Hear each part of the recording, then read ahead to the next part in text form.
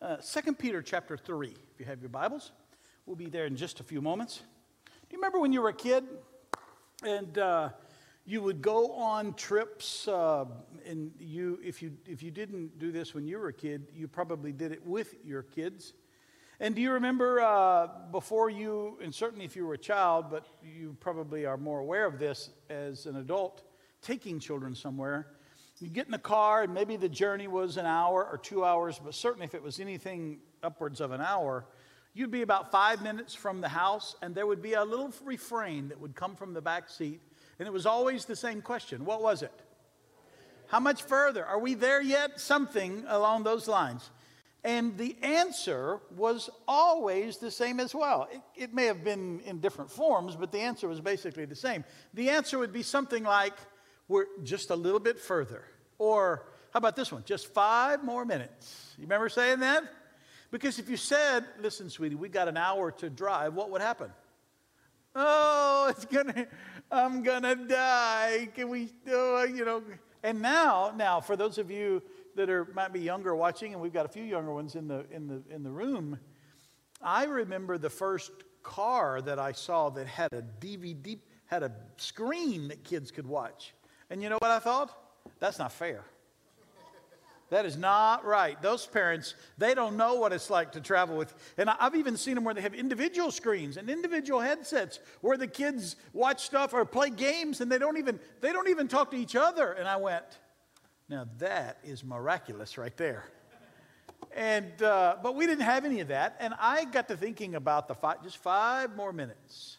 The way that grown-ups would use almost anything. You'd take coloring pages. Do you remember putting Cheerios in little Ziploc bags or Fruit Loops or anything to give them some snacks and just anything to distract their mind from the fact that this was going to be a long journey. I remember the first Capri Suns. Remember those? The little things that you put the straw. Oh, that was a miracle. Where you could take a little drink and you could poke the little straw in and give it. And they would suck it down to nothing. Anything to distract them from the fact that there was yet a long journey ahead. And I think that we all understand that as adults. But I think we still do it. Even as adults, we still feel that way sometimes. Where we say to our Heavenly Father, are we there yet? Are we there yet? How much further? I'm just going to die if this keeps, you know what I mean? You ever spiritually feel like you're just flopping back, laying, kicking your feet? Just, come on. Let me read you some scripture. 2 Peter chapter 3, and let me get you to think about this. The reason that an hour is an eternity to a child is because we measure time and we measure the duration of things on the length of time we've lived. When you're 7 years old, a day is forever. Summer seems like it just, oh my goodness, summer is just forever. But when you're 75 years old, a day seems like it goes by in 2 minutes. And a year seems like it just takes a week for a year to go by. And it's because literally our minds do a thing where the scale shifts on us based on how long we've been along. There's a problem with that as it relates to God's timing, however. And that is, in the scope of God's timing, we're all just 5 years old. We've not experienced time as He has yet. And we don't understand what this life is in the encompassing aspect of God's kingdom. Our life, certainly when we're enduring difficulty, oh my goodness, how long can this COVID thing go on? Are we there yet? Aren't we? Where are my Cheerios? You know what I mean? Anybody ready for the Fruit Loops to be passed over where you could just distract yourself a little bit and get a little break? And let me show you some things from God's Word. 2 Peter chapter 3, beginning in verse 1, reading from the New Living Translation. Peter says this, "This is my second letter to you, dear friends. In both of them I have tried to stimulate your wholesome thinking and refresh your memory. I want you to remember what the holy prophet said long ago and what our Lord and Savior commanded through your apostles. Most importantly, I want to remind you that in the last days, scoffers will come, mocking the truth and following their own desires. They will say, what happened to the promise that Jesus is coming again? From before the times of our ancestors, everything has remained the same since the world was first created. They deliberately forget. They deliberately forget. They try to forget. They deliberately forget that God made the heavens long ago by the word of his command. And he brought the earth out from the water and surrounded it with water. Then he used the water to destroy the ancient world with a mighty flood. And by the same word, the present heavens and earth have been stored up for fire. They are being kept for the day of judgment when ungodly people will be destroyed. But you must not forget. Say that with me. But you must not forget. Say it again. But you must not. But you must not forget. This one thing, dear friends. A day is like 1,000 years to the Lord. And 1,000 years is like a day. The Lord isn't really being slow about his promise, as some people think. No, he is being patient for your sake. He does not want anyone to be destroyed, but wants everyone to repent. I love this. He really isn't being slow about his promise, as some people think. You may think that the Lord's delaying, that you're not going to make it, that he's being slow, but he says, look, he's not being slow the way you think sometimes. Rather, he's being patient. I just want to draw your attention, and then we'll pray to verse 1 again. Peter says, this is my second letter to you, dear friends, and in both of them I have tried to stimulate your wholesome thinking and refresh your memory. Those two pieces, stimulate wholesome thinking and refresh your memory. Stimulate wholesome thinking and refresh your memory. How many of you feel like sometimes with all that's going on in our world, our thinking can become pretty unwholesome? Anybody? The circumstances of life and my goodness, if you turn on the news right now, you're going to hear one of two things, and almost only one of two things. What are they? One of them is going to be the election, and the other one's going to be COVID. The election and COVID. The election and COVID. And goodness gracious, if you're not careful, your thinking can become unwholesome. I didn't say ungodly, unwholesome, unbeneficial. You can drop down into a sort of just a morass of depression and sadness, and you can see the circumstances that the enemy wants to make large in your eyes, and all of a sudden your thinking can be, it's a little bit like the hee-haw song before long. Remember? Bloom, despair, and agony on me. Deep, dark depression, excessive. You're showing your age now and you're rearing here, all right? Some of you if there's any young people what is that? But we can get that way where our thinking becomes so unwholesome. Like the sun's not going to come up. Annie had it right. The sun will come up. And we could even change that to the S-O-N, sun. The sun will come up. Amen? He's still around. But I want to do two things today. Stimulate your wholesome thinking and refresh your memory. In that section of Scripture, there are so many time references. Peter writes in order to freshen the memory and in so doing create wholesome thinking. What's his proposition? What it is that he's suggesting? Jesus is coming, and time causes us to forget that. Jesus is coming, but the time that we live in and the passing of time causes us to forget that. And when we forget that, church, we're miserable people. I don't mean miserable. We can be miserable to be around. I know a lot of people that are miserable to be around, and the reason they're able to be that is that they haven't thought about the fact that Jesus is coming. Amen? Let me give you some real quick things. Number one, I think our enemy is our perspective of time. It's our perspective of time. How many of you sometimes feel old?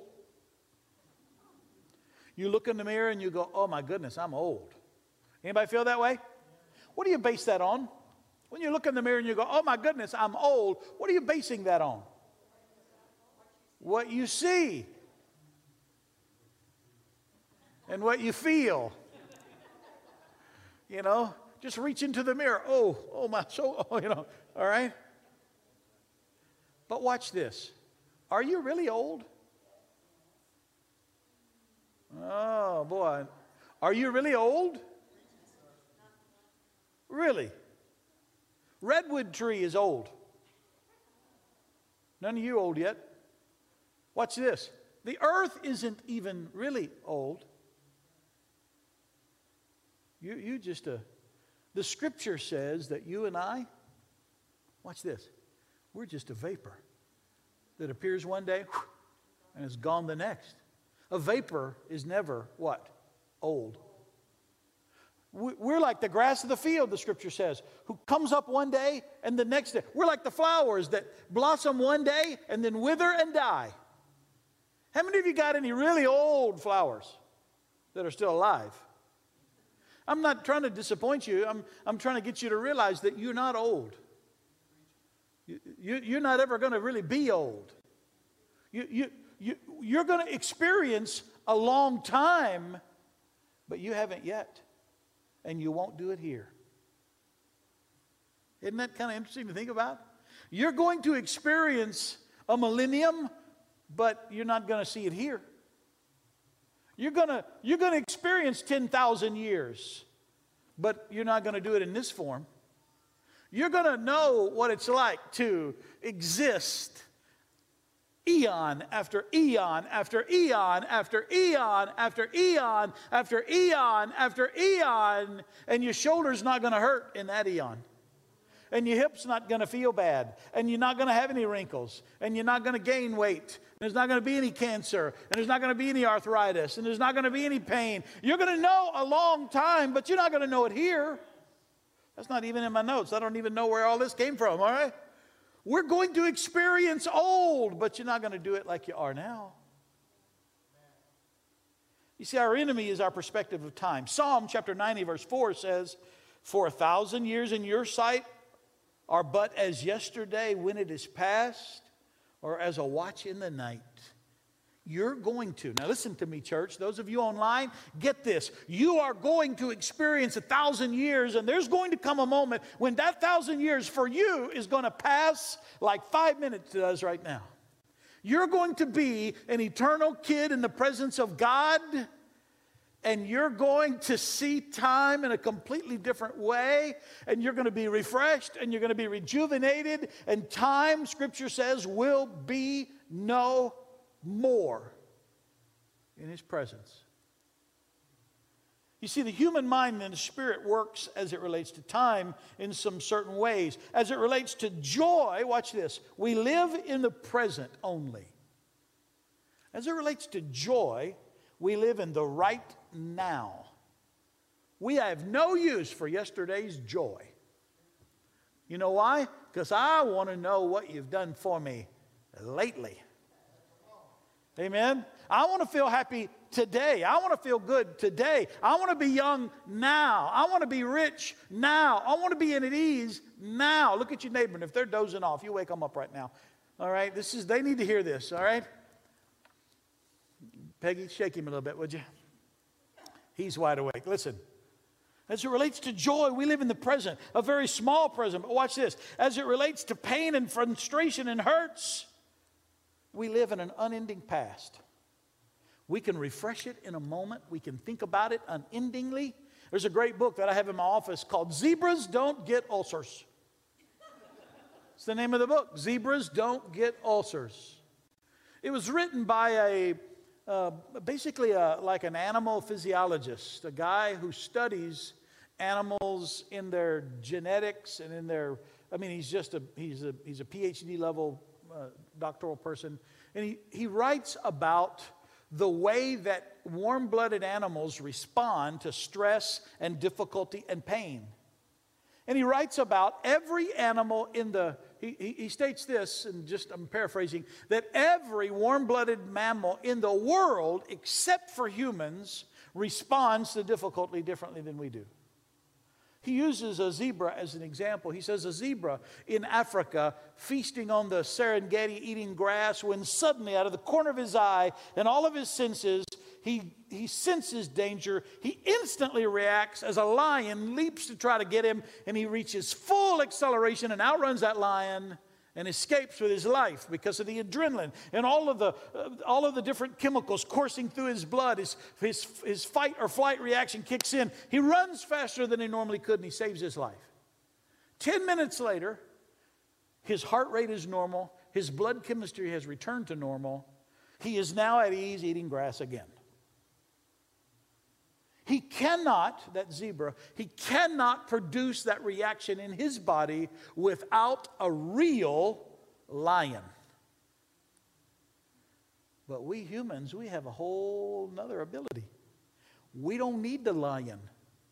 We can imagine the lion and put ourselves in exactly the same state. And here's the deal. Because we don't need the lion, we can stay with our stress hormones and our worry and our fear, and we can stay that way for days.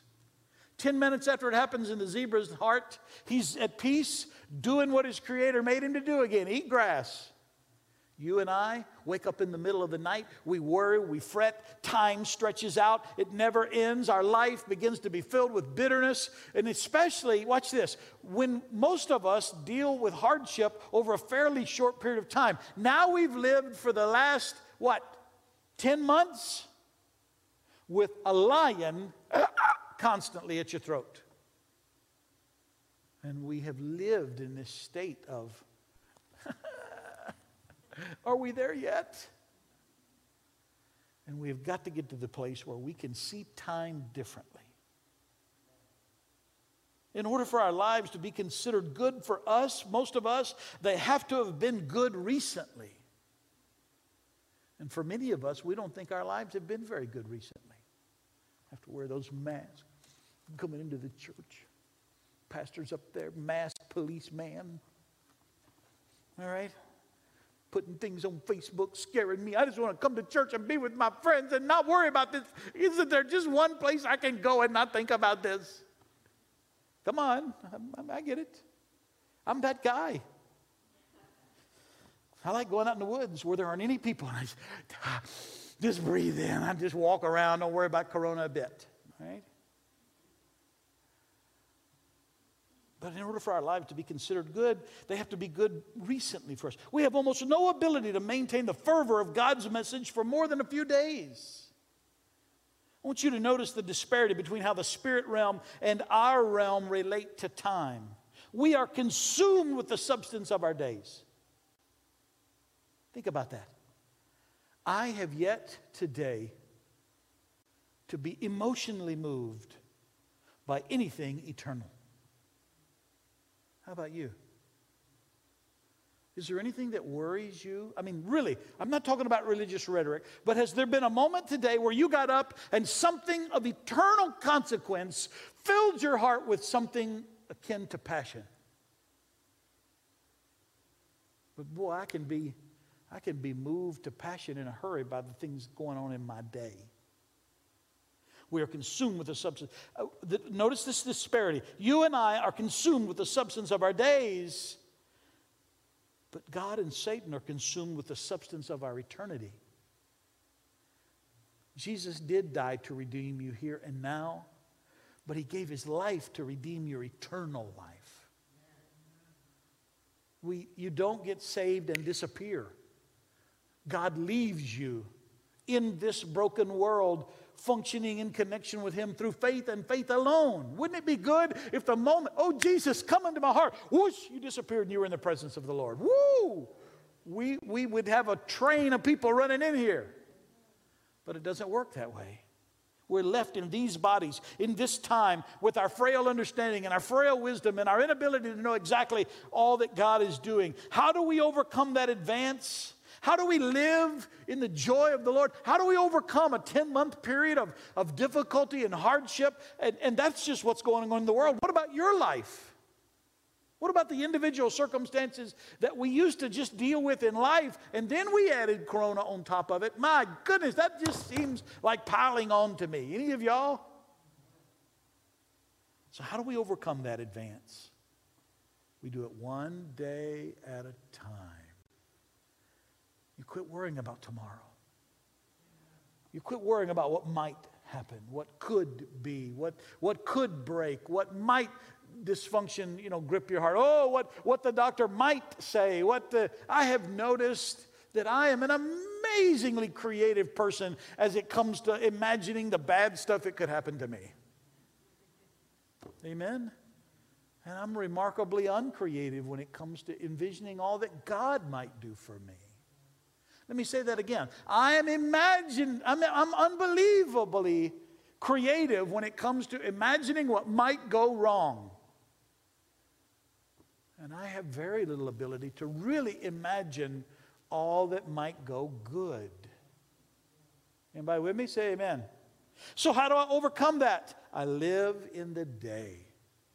Psalm chapter 95, verse 7 and 8 says, "For he is our God, and we are the people of his pasture and the sheep of his hand. Today, if you hear his voice, do not harden your hearts, as at Meribah, as on the day at Massah in the wilderness." Matthew 6:11, Jesus teaching his disciples to pray. He didn't say, "Give us this year our bread." Give us this day.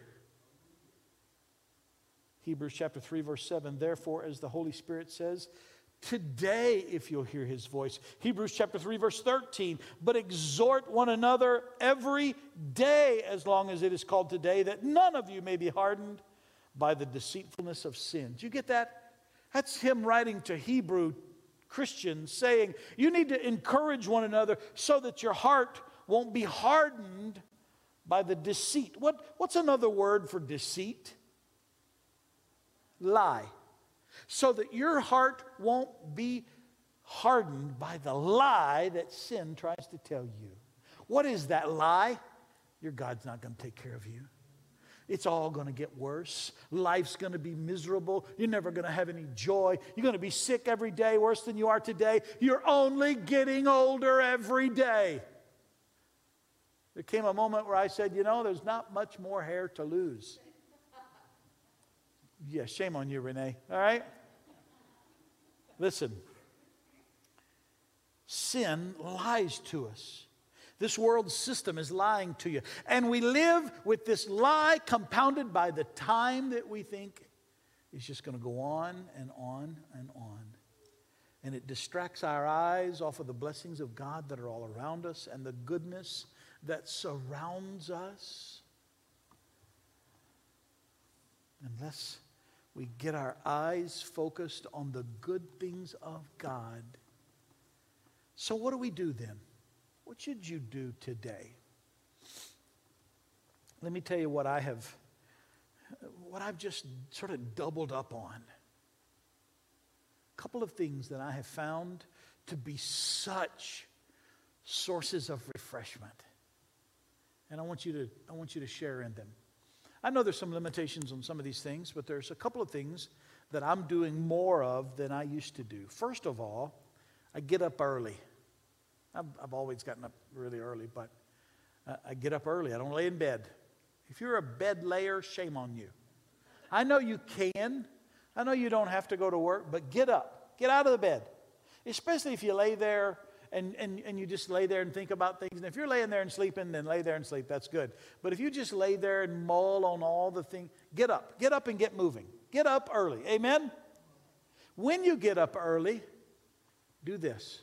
Make as at least one of your earliest priorities the presence of the Lord. Be specific in it. Don't just start your routine. This morning I got up, I went up, put water in the coffee maker, turned the coffee on. I went right over. I went upstairs so that I wouldn't disturb Leanne. Leanne worked till 11 last night. She worked 4 extra hours because of a shortage of nurses. I knew she was tired, so I didn't want to wake her up. I went to my table. I got my daily reading Bible out. I got my notebook out. I opened my computer. I have a file in my computer that's Bible reading. I started a new piece for today because every day I ask the Lord to give me something that I can type and write, and a lot of sermons come out of that stuff. And then I just read two lengthy sections of Scripture, and then I just said, Lord, I'm going to need your presence today. After I did that, I got my clothes on. I went outside, and I cut down 2 big trees a couple of days ago. And I had a bunch of kids help me, Jack and his friends, carry all the limbs, but I left all the big pieces.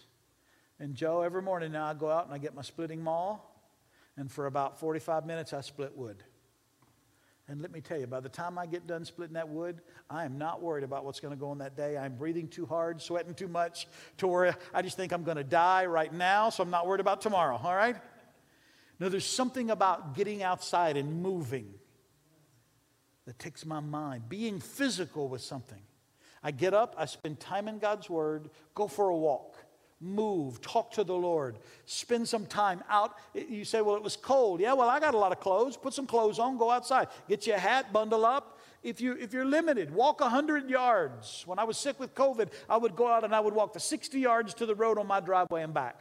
And I would walk it again. I couldn't go anywhere else. I'd get tired. I'd go sit down. Something about being outside instantly convinced me of God's goodness. I began to see the sun come up. Goodness gracious. When you begin to see the creation that the Lord's made, it begins to push back all the lies the enemies tell you. And you begin to see Him for who He spoke it into being with a word. He can handle what I got today. I began to hear the birds begin to sing. And this morning there was frost on the ground and it was cold. And breathe in the cold air and just remark at the goodness and the power of a God who made all that. Suddenly life begins to get pushed back by the presence of God, joined with the power of His Word, joined with the wonder of His creation. And I'm in the day, not in the year. I'm living in this moment with the Lord as my help. Now that's a prescription, church, that you can avail yourself of every day. Turn the internet off. Turn the media off. Don't watch the news until you have filled your mind with the presence of God so that you can then handle what's coming at you. If you try to handle the world that you live in without God's presence and His Word and all of His creation, if you don't remind yourself, Peter said, you're going to be without wholesome thoughts. And you're going to be left with unwholesome thoughts. So remind yourself. How do I remind myself?